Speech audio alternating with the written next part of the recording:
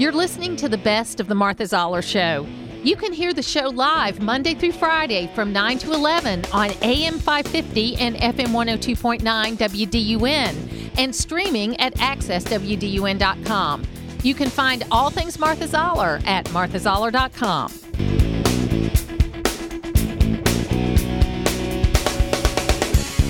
Welcome back to the Martha Zoller Show. We are now joined by Senator Jon Ossoff, and we appreciate him joining us again. Welcome, sir. Good morning, Martha. Thank you for having me, and to everybody tuned in on the roadways, on the way to work, or just having dropped the kids off. Thank you so much for the pleasure of serving you. It's ossoff.senate.gov, however I can be of service. So let's first of all talk about what happened yesterday related to veterans and the kinds of things we're trying to go forward on. I know this is something you've been working very hard on with Senator Johnson. Tell us about that. Martha, as you know, I led an 8-month investigation of the mistreatment of our military families who live in privatized housing on bases across the country, including Fort Gordon, right here in Georgia. And the results of our investigation were appalling. We're talking about serious mistreatment of service members, their spouses, and their kids. Vermin infestations, rats and cockroaches, mold and mildew that has been severely impacting the health of children in housing on post at Fort Gordon. Work orders never responded to, just neglect and abuse. And it's completely unacceptable. Military families already make such sacrifices in our defense. They should not have to sacrifice a safe and healthy home. And Martha, you know I got a 10-month-old baby daughter. If it were imposed upon me to live somewhere with mold and mildew that was negatively impacting my daughter's health, and by the way, these folks are giving up so much of their autonomy to serve the country. It's an outrage. That was the investigation that I led. What I'm doing now is working on bipartisan legislation to get at this problem. And so I'm working with a group of Republican and Democratic senators on this issue. And our latest initiative is to establish an oversight body that will report directly to Congress and the Secretary of Defense for military housing, and which will be comprised of, in part, military service members themselves, including enlisted personnel. And I think that's the key. Enlisted personnel have to be part of this military housing oversight body because they are bearing the brunt of the abuse.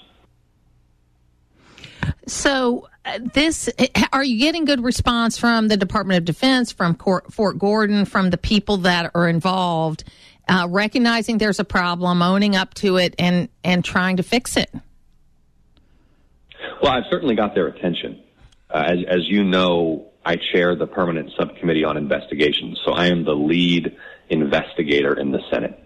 And the hearing that we held after conducting this 8-month investigation, I want to emphasize again, bipartisan investigation. I know, folks out there listening, that it can seem like it's just fighting and bickering in the Capitol, but in fact, there is bipartisan work going on. There should be more, and I'm working to bring together Republicans and Democrats to do what's in Georgia's interest and what's in the country's interest. This was a bipartisan investigation that I led. Republican and Democratic senators, Republican and Democratic staffs working together, coming to shared conclusions. And that gives it such weight when it's not just one side or the other, Martha. And then when we bring folks before the Senate, haul them in front of that committee and demand answers, we certainly have their attention. But I think it's too soon to tell whether the Department of Defense is yet taking the steps necessary, and I intend to continue holding them accountable. There's, unfortunately, in the last 10 years, there's been a desire that if you're in power, you're fine with just working with people of your own party, and both sides are guilty of that. I mean, I could list several examples. I'm sure you could too. Are you seeing, because you're new to the Senate, are you seeing that through your work, through the example that you're giving, that people are being more willing and that leadership is being more cooperative? Because there were instances where leadership said you can't work on a bipartisan way on X, Y, or Z. And again, it doesn't matter to dredge up a bunch of old examples, but we've got to change this going forward because and it's going to take leadership being in support of it in addition to people like Senator Jon Ossoff, the senior senator from Georgia. Well, Martha, this is one of the reasons that I am so grateful for the opportunity to represent a state that is politically diverse. Because the truth of the matter is that most members of Congress are in safe seats. And they don't have to think about the full range of views, perspectives, and experiences of their constituents because they know that once they get through their primary, they're going to be fine. I represent a state that is politically diverse with a wide range of views, and I represent everybody in the state of Georgia, whether they're Republicans or Democrats, or as we're seeing increasingly, choose not to affiliate with either party. There's a couple of things I think we really need to work on as a country, as a people. The first is that our leaders need to be working together in the national interest.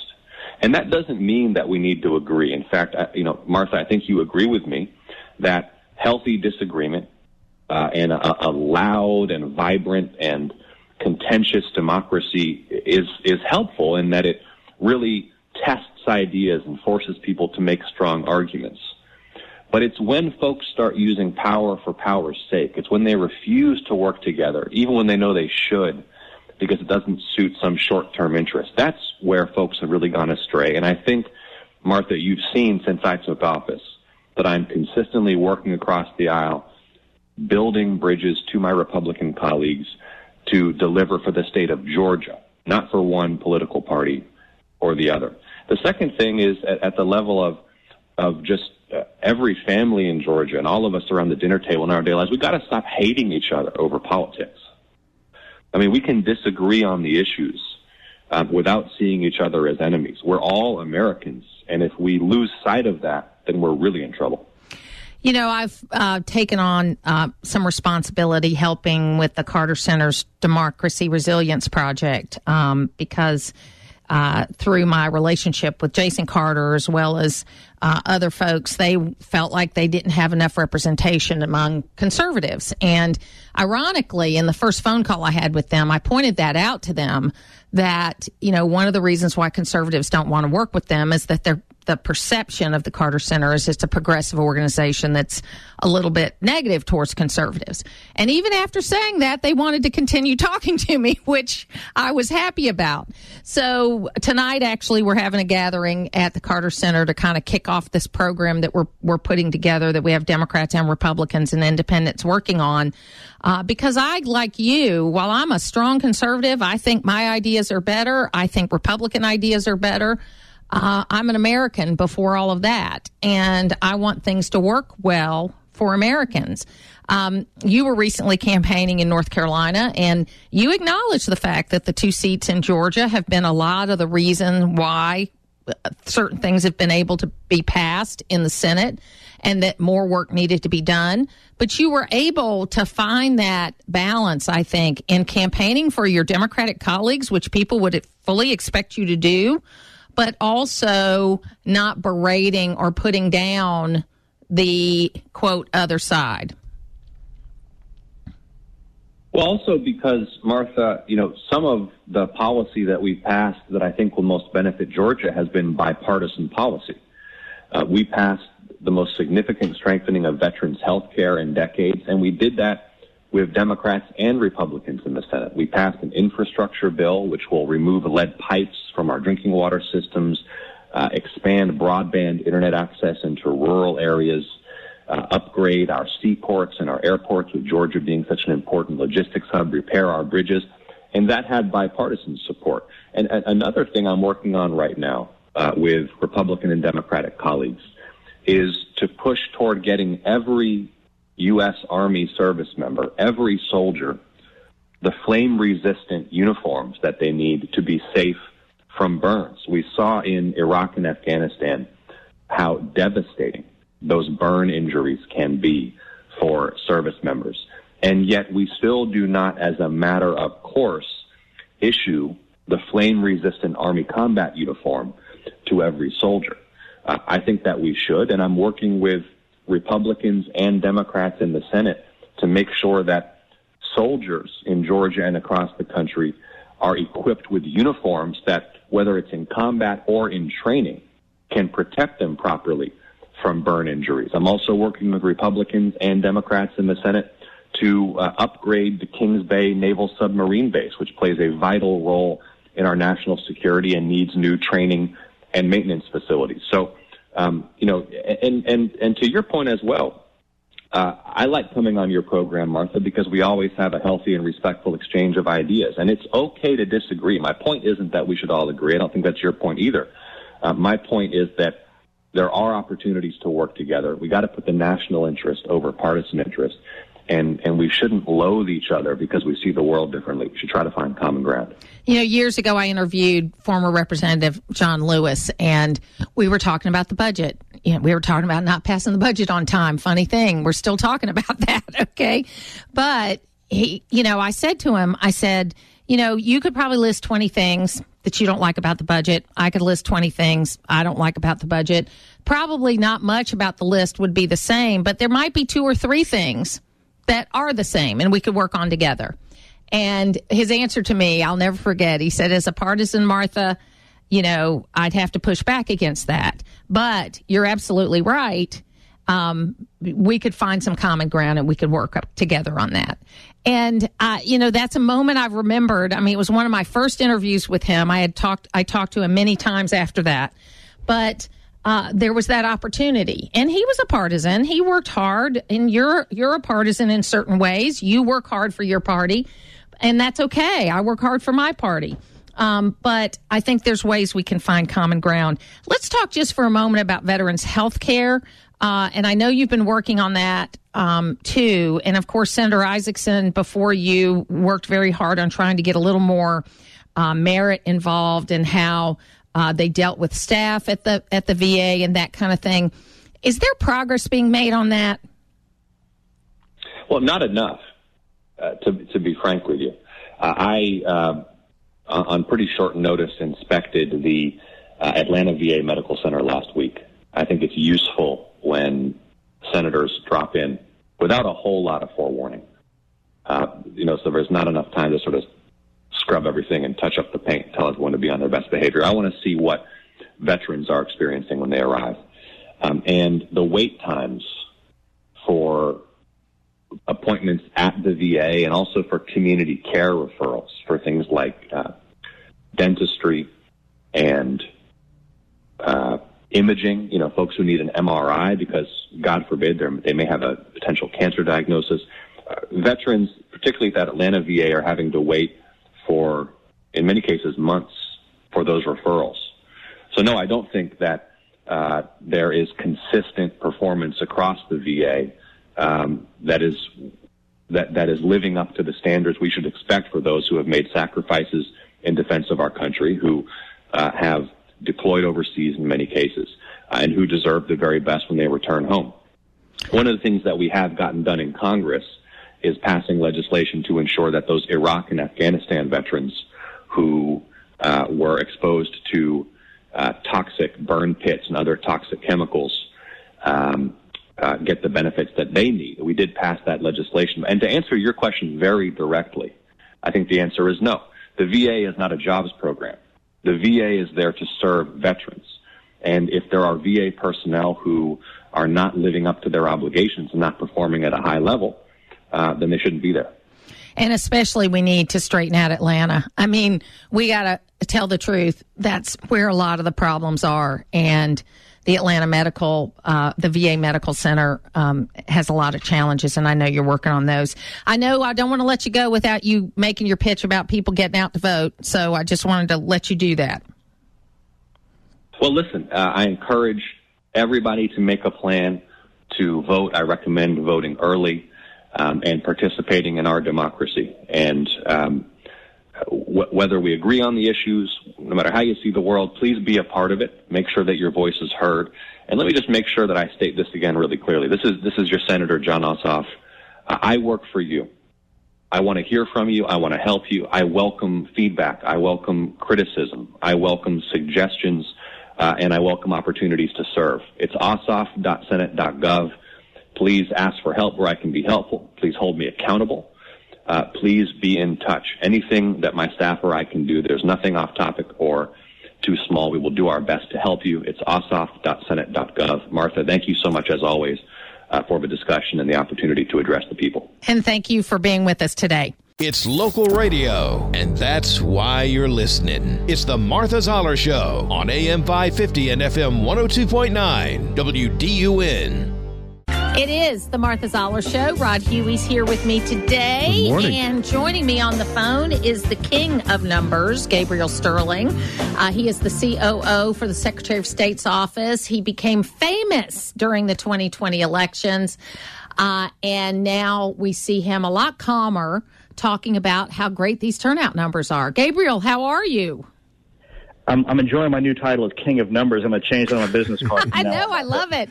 Well, I'm Queen of the World. You can be the King of Numbers, right? I'll take it. I'll take it. So I looked at the numbers this morning. It is astronomical what we are seeing. Just give us a quick overview of where we are right now, and then let's talk about any issues or things that are going well, things that are being improved on. Well, as everybody's pointed out, but the left doesn't want to admit, we have numbers that are through the roof for a midterm. I mean, if you can compare where we are in total to 2018, at 2018 at this point, after the third day of in-person early voting, we had 225,015 votes. As of close of business yesterday, we had 396,332 in-person early votes. It's a 76% increase over 2018, which is, as you just said, we're crushing it. I mean, statewide, the counters are doing a fantastic job of getting this high volume through, and this is really great work all the way around. I mean, and the fears and the fear-mongering around the Election Integrity Act, we have been saying since it was passed in 2021, this is not going to impede anybody's ability to vote. And reality is slapping the left in the face about this. Now, absentee ballots, that's really kind of where, and look, you know me, you've known me a long time. I've been saying since 2006 that we have issues around ID related to absentee ballots, and that someday someone was going to figure out how to drive a Mack truck through it. And it wasn't anything illegal, but the combination of COVID and retiring poll workers and 30% absentee ballots or whatever it was just created a huge workload. And we needed to work on how we did that. And I think that the Election Integrity Act, Senate Bill 202, closed some of those loopholes and made it more secure. How are we doing on absentee ballots? Well, the reality of it was, you're right. It was really a workload problem for the counties because of the sheer volume. They weren't built for it. So the state took over large parts of the fulfillment of that. But this time, we're seeing Georgians kind of fall back to their normal, what they like to do. You know what Georgians like to do? They like to go vote in person. But even with that, we are already ahead. In 2018, there were 223,000 absentee ballots cast in the midterm general election. We are already at 230,000 requests, 229,000 ballots have been sent out. So we're going to surpass that. That's the left sort of fallback position. They said, well, everybody's early voting because they can't absentee vote, which, again, we're about to set a record for that in the midterm. And it's not COVID times. We're going to fall back to like that 7% or so, but we've moved to that driver's license, so it's binary. So we can look at this thing and say, yes, you are the person you say you are. It's not like we're having to train a $10 an hour temporary employee to look at angles and loops on a signature to identify somebody. So I think we've moved to a much better system. And Minnesota's been doing this for a decade. No one's suing them about it because they're a Democrat state. We do it, and all of a sudden it's Jim Crow 2.0 all over again. So are there any issues? What kind of issues have you dealt with so far with people needing help from the Secretary of State's office? Well, we've seen a lot of the typical issues that we see, but now because of the tightness of the races, they're all kind of heightened. You know, poll watchers kind of getting in the way of things, improper assistance in the polls. Yesterday was a weird day. In Spalding County, we saw somebody try to slip a fraudulent ballot into the system.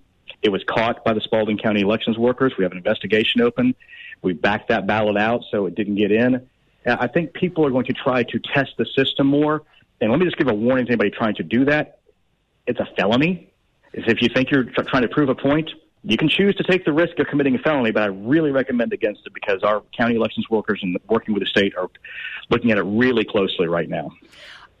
Did Senate Bill 202 or have other processes made some of these investigations go more quickly? Because that has been a complaint in the past, too, that you have things that were brought in 2016 that weren't adjudicated till 2020 and vice versa.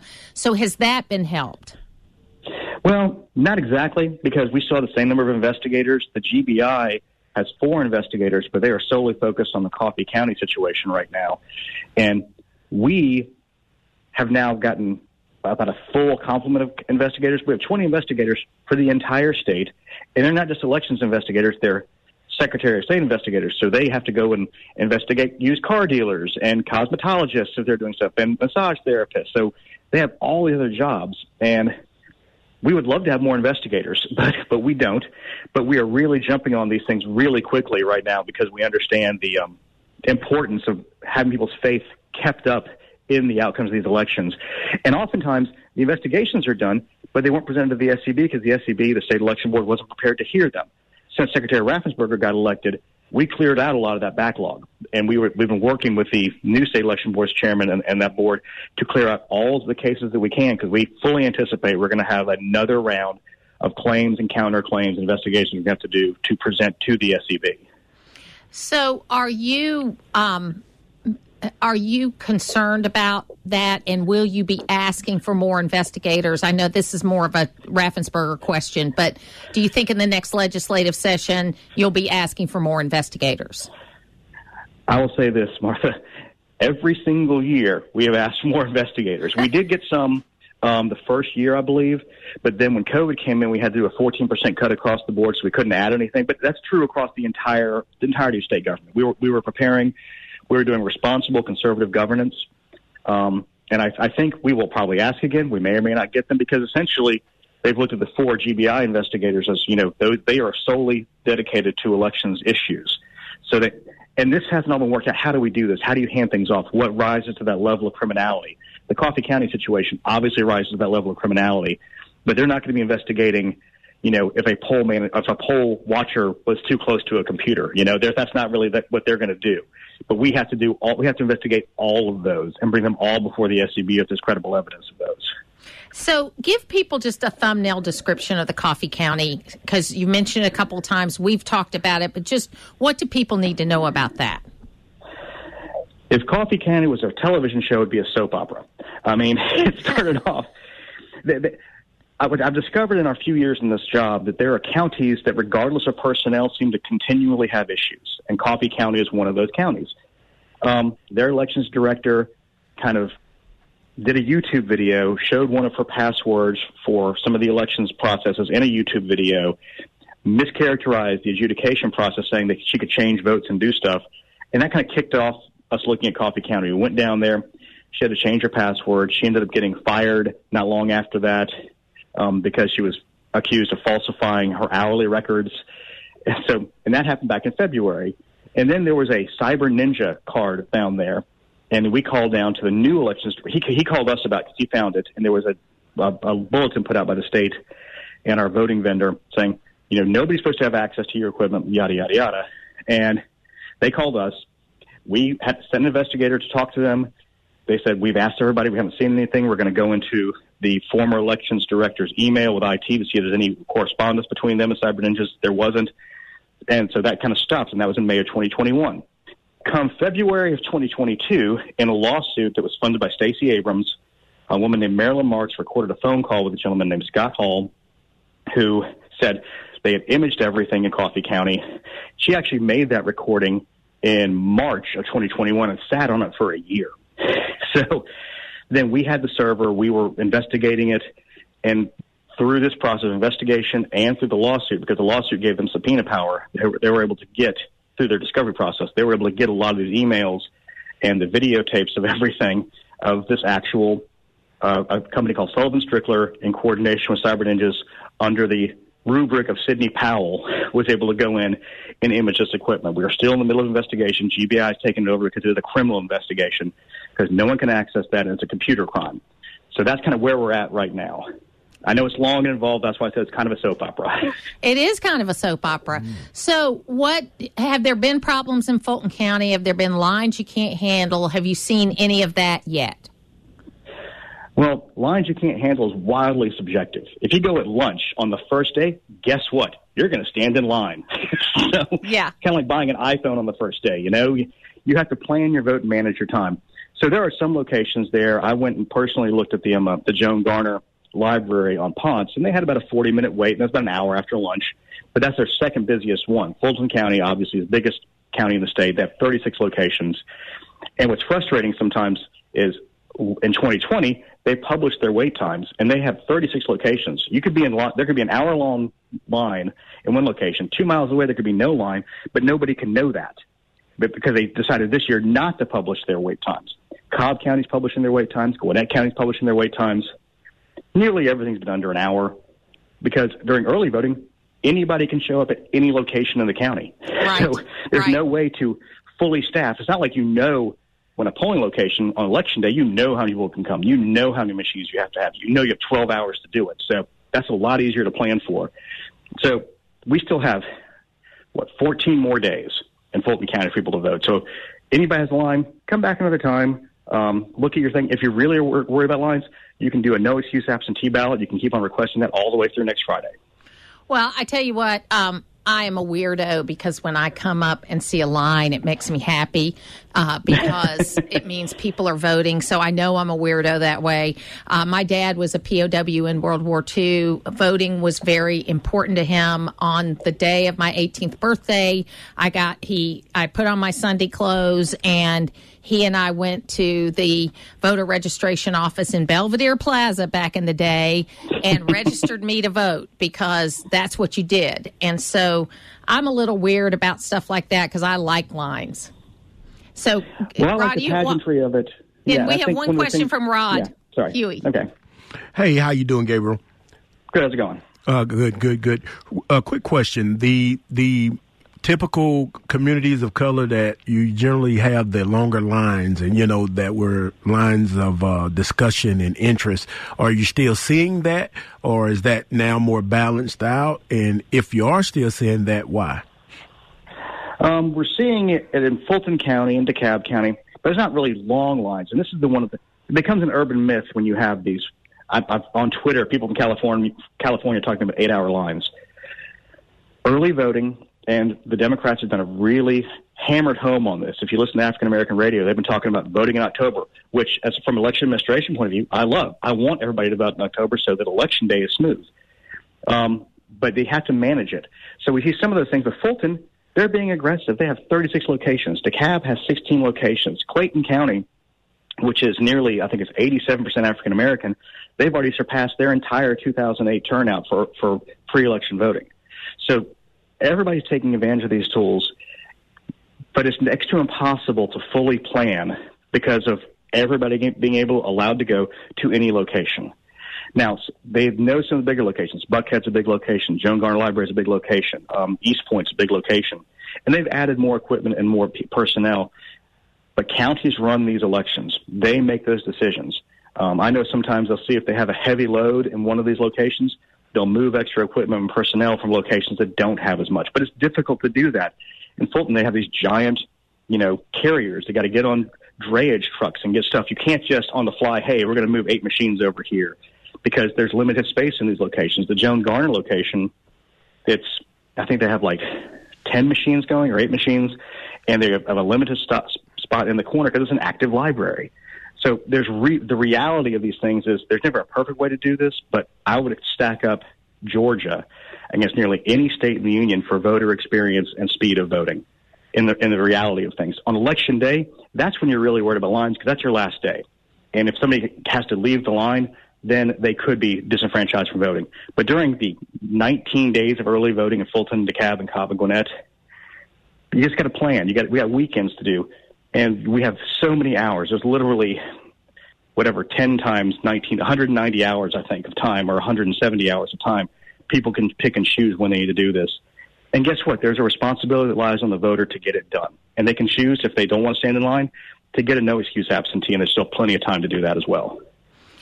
Well, Gabriel Sterling, I appreciate very much you being available. And if people do have questions, how can they get them to you?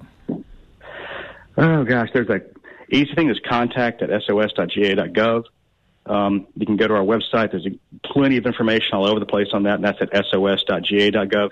But I want to leave you all with this. If you really want to plan your vote, the most important thing for voters to do is to go to MVP, my voter page, .sos.ga.gov, find your polling location, make sure you're registered in the right place, make sure the information is correct, and plan your vote for you and your family and what's best for y'all. Absolutely. Gabriel Sterling, thank you so much for your time today. Well, thank you, Queen of the World, Zoller. I appreciate it. That's right. The king of numbers. Putting the talk in news talk. It's the Martha Zoller Show on AM 550 and FM 102.9 WDUN. It is the Martha Zoller Show. Rod Huey's here with me, and Steve Moore is back. We are so happy to have him back on the program because it's the economy, stupid. Everybody's talking the economy, whether it's Herschel Walker in his debate, Brian Kemp in his debate, and every person on the street. That's what they're talking about. Yeah, Martha, this is not going to be a complicated election, right? It's pretty clear that the economy and inflation are issues number 1 and 2, and number 3 is crime. And then you have to go down a lot now to get to inflation. Then way, way, way down at about 1% is climate change. So I think the people in Washington think climate change is the most important issue, and most Americans rank that about the least important issue right now. Incidentally, I saw an amazing poll by a liberal group, by the way, Martha, and what it found, it was a poll of African-American women. You know what the number 1 issue for African-American women is? Crime. No. No, what is it? Inflation. Okay. Prices. Yeah. And crime was, I think, 3rd on that list, Martha, but inflation was the biggest concern that black women have. So, I think if you're concerned about inflation, you may not want to vote for the Democrats, right? And by the way, there's a real buzz around about how well Herschel performed in that debate against Warnock the other day, and really just clobbered him. Yeah, I think that, well, in fairness, Warnock had big expectations. Herschel's expectations were fairly low, but he came in with a strong message, and I think you can walk away from that debate and know what Herschel Walker's message was. Exactly. Warnock is like Biden, and that's Washington. He said that several times. When you ask what Senator Warnock's message was, he was kind of all over the place. I think he was surprised. Yeah. And I think I just watched some of it, but I like the fact that, look, I'm not a rah-rah Republican. You know that about me, Martha. I mean, sometimes the Republicans are just as bad as the Democrats. But it is important to me that people who did this to our country get ousted out of office. Warnock has spent and borrowed, and he's been the key vote. Without Warnock, we wouldn't have $4 trillion of additional debt. He is individually responsible for this. And so, he should be back in the private sector. He should not be in a position. And I thought that Herschel was very strong on that message of the massive amount of debt. And I love this comment by Warnock saying about inflation. I'm sure you saw, he said, oh, well, we're bringing insulin prices down. It's like, have you been to the grocery store? Have you been to the gas pump? Are you so out of touch? The Inflation Reduction Act didn't reduce inflation. It increased inflation. So as we look at the economy over the next 3 or 4 months, because it's going to take some time to turn this around, even if we get everything we want in November. What are you predicting? What are you seeing as we go forward? What do people need to prepare for? Well, it's funny you should ask, because I was just writing my weekly column on what should because the Republicans are going to win the House. It's, for sure. That's a 95% certainty. It's a real question about, the Senate is still kind of up for grabs. That's why everybody's watching that Warnock and Herschel Walker race. But the priority number 1 has got to be to stop the funding of those 87,000 IRS agents. That is outrageous. They're going to be knocking on everyone's door. Everybody's going to have to go through these crazy audits. It is an abuse of power, especially when we don't have enough border security agents. We don't have enough people in the Army. We don't have enough police. We don't have enough firefighters. And they want to hire 87,000 IRS agents. So that should be priority number one. Number two, and probably just as important, is to call for an immediate reduction in government spending. And I would call for, I've been talking to Kevin McCarthy and Steve Scalise about this. Why don't you do a 10 or 15% across the board reduction on every government agency? Because these agencies are so bloated with money right now. I mean, Biden is, as I said, $4 trillion is a lot of money. So yes. let's bring some of that back, and that will help bring inflation down. And I think it will also inspire confidence that our financial situation is not completely out of control, because that's what most Americans think. And they're right. Right now, I've never seen anything like this. $4 trillion in 18 months? So speaking of you're not a rah-rah Republican, my concern is, while I want to get back at people just as much as the next person does, I don't want a new Republican Congress to just be focused on a bunch of hearings about things that have already been dealt with. Mm-hmm. And it's not that I don't think many of the things are important, whether it's Hunter Biden or whatever it is. I just want them to be focused on the economy, like a laser beam. They're going to win the House because of the economy, so they need to focus on fixing it. Yeah, I agree with that generally, although I do think, and I don't want 100 different investigations, but the one thing that does need to be investigated, in my opinion, Martha, and it's related to your point about the economy. What happened to the $300 and $400 billion of fraud payments, and the fact that so many erroneous payments, the unemployment program and the food stamp program and Medicaid program, and I'm not talking about $300 million. I'm talking about $300 billion with a B of fraud, and the Democrats have not wanted to investigate that. They don't even want to find out what happened, and I think you got to do something about that. It's where North Georgia comes to talk. It's the Martha Zoller Show on AM 550 and FM 102.9 WDUN.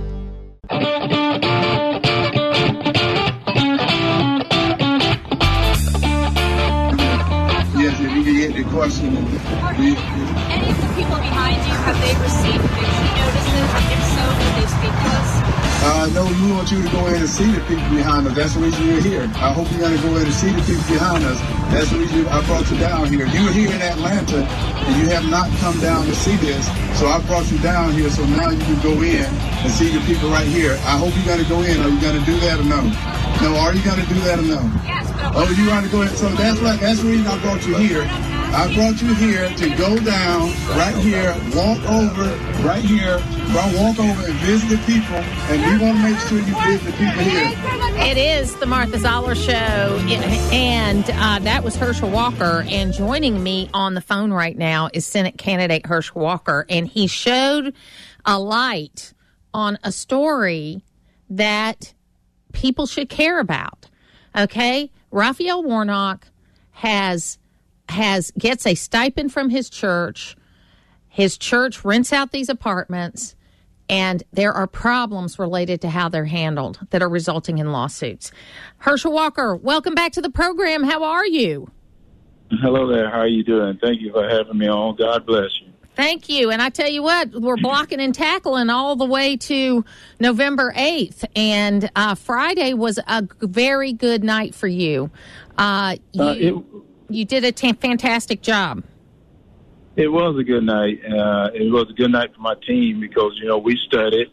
And I hope people see now that I'm ready to serve them very first day, and they can get it out of their mind that Raphael Warnock got exposed for who he is and what he's about. He's not for Georgia, that he's for Joe Biden, that I'm here for Georgia. And I hope people see that all the things that they've been saying has been a lie. And you see who's the wolf in sheep's clothing right now, because I think he got exposed, as I said earlier on, and I hope people see that. Now, it's been a tough couple of weeks, I'm sure, for you and your family. First of all, how's your family doing? Because everyone doing well. They're good. Doing well, and that's it. And that's what's so funny. My family are very resilient. They're Christian based, and God is always good to us. So, How has it been, though, the last couple of weeks having to answer all these questions over and over and over again about things that have happened so long ago? Well, it's been tough, but, I've been very transparent, and and I said, guys, this election ain't about my life, and I didn't want to make about his personal life because he's hidden everything about what he's done, and that's what people don't want to know about. They don't want to know what he's hidden, and I'm not going to go into it now. And even yesterday, they brought up what was happening in these apartments. They brought it up during the debate, and I found out about it that day, and he blamed me that I had something to do with bringing this out, and I didn't, which was a lie. And then he brought up Dr. King's name in because he got cornered, and I thought that was not right as well. Dr. King has nothing to do with this, and it's him that was doing it. And I think he showed the person he was. He would not take responsibility for anything, not take responsibility for what he's done to this state, what he's done to this country by his voting record. And I wanted people to see that. And then he got to the point he wouldn't even answer any question. And he's the incoming senator. So it's like you need to answer questions. And, all I've heard before the debate that he was going to destroy me. And I never doubted that I was going to win this debate because I know who I am. But I think people see that he's not sure who he is right now. Yeah, I have noticed that he is deflecting whenever he gets asked a question about any of his finances. He goes, you can't attack Ebenezer Baptist Church, the Church of Dr. King and John Lewis.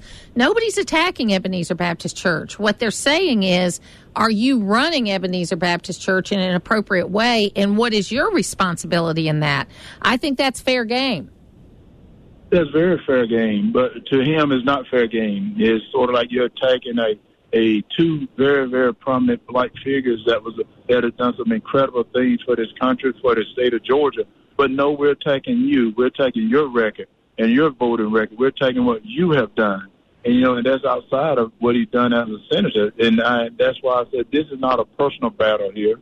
This is about what you are as a senator, if you can be a senator for the state of Georgia. And I hope people saw that I could be a senator for the state of Georgia because I will represent the people. I know how to vote. I know about what's going on with policy. When people are saying I didn't know, well, I do know. And I've known the whole time, and I'm ready now to represent Georgia, to speak for Georgia, and to fight for Georgia. So you're on a bus tour going around the state. Tell us what you're hearing from people as you talk to them and listen to them. People are talking about this economy. It is terrible right now. People are afraid because they're afraid with what's happening with Joe Biden right now. They see him begging for gas, and now they see that he's using all the reserves. They're putting us in a crisis, and at the same time, crime is up. When we have our elected official like Senator Raphael Warnock that believes in no cash bail, not holding criminals responsible, putting them out on the street, making us prisoners in our own home, and then they have an excuse for it. They're telling us this is the new normal. Well, this is not the new normal. What is happening is we've elected people to office that don't have the guts to hold people in jail for their crime, and don't have the guts to go out and get our domestic energy and to get people back to work. Because that's what I said we have to do. We got to get this economy stirred up. We got to get everything moving again. Well, this has only been not quite 2 years. We see where we're at. Not quite 2 years where we're at. And right now we got 6 more years that they're asking for, and I do not think that we can recover from that if we give them 6 more years. If you're elected to the United States Senate, what are going to be the first things that you do? One of the first things I like to do is try to get our energy back, become energy independent back, because I think that disturbs a lot of things. One of the things, not just talking about gas and oil, we're talking about farming. We have to get our, farming is a large industry here in Georgia. We got to get our farming back together. And then you talk about a lot of other things that are involved. Right now, we're coming down to winter. It's starting to get cold. What are we going to do about our utility bill? People wait till they get their utility bill. That's going to be extremely high. And I think they can also put jobs back into this economy, put jobs back into it, and that's what we got to get done. And then we got to secure this border. This border is out of control. People are coming across this border. We have no clue who they are. Crime is coming across. Drugs are coming across. Fentanyl, and I mentioned it before, 10 tons of fentanyl has already been caught at the border. 10 tons of fentanyl that can kill every American 13 times over have been caught at the border, but yet think about what has not been caught. And I warn all our mothers and fathers that have kids during this holiday period, they're dressing fentanyl up to look like candy. We have a new war. China has brought a new war to us, and we need to recognize that China is not our friend, that we need to come together as a people of the United States of America, get our military back together, get our law enforcement back together, and be a strong country like we always have been. So, Herschel Walker, you heard it here, folks. He's the 3 priorities: energy independence, getting the economy back on track, and controlling the border. That sounds like the things that you care about. I've been working over this past week helping people get the vote out. I know Herschel is doing that. People, you've got to get out and vote. Herschel said this on an interview, the first interview I did with him. One of the things he said is, if you don't vote, you can't change things. And a lot has happened since then, but that is true. Herschel Walker, if people want to help you, how can they do that? Well, they can go to teamherschel.com and at the same time continue to pray. We want to have prayer. The last filing is going to be this coming Wednesday, today. Going to be tonight. If you can contribute, get out and door knock, get people out to vote for Herschel Walker, because I can promise you I'm going to fight for Georgia. I've scored for Georgia before, and I'll score again. We cannot put up with Senator Warnock for 6 more years, because we know he's a rubber stamp for Joe Biden, and if he's not a rubber stamp for Joe Biden, he has no clue of what he's doing, because why did he vote with him 96% of the time? Well, I tell you what, even the mayor of Savannah, when he did his interview after your debate, he was asked about that, and he said, he's not just like Joe Biden. He's only like Joe Biden 96%. And I thought, well, even the mayor of Savannah got the talking point. So I thought that was good. Well, it is so funny, Martha, that as I talk to a lot of reporters, and I thank you for all you're doing, they seem to be campaigning for Raphael as well. They're always defending him. And I'm like, I'm not here to defend him, not to put him down. I'm here to fight for the Georgia people. The Georgia people are the one that's hurting right now. They're the one that got to go to the grocery store or the fuel pump to pump their gas. They're the one that got to get jobs. They're the one that we've forgotten about the baby formula. They haven't got that cleared up. In less than 2 years, we got a shortage of baby formula. How could that happen?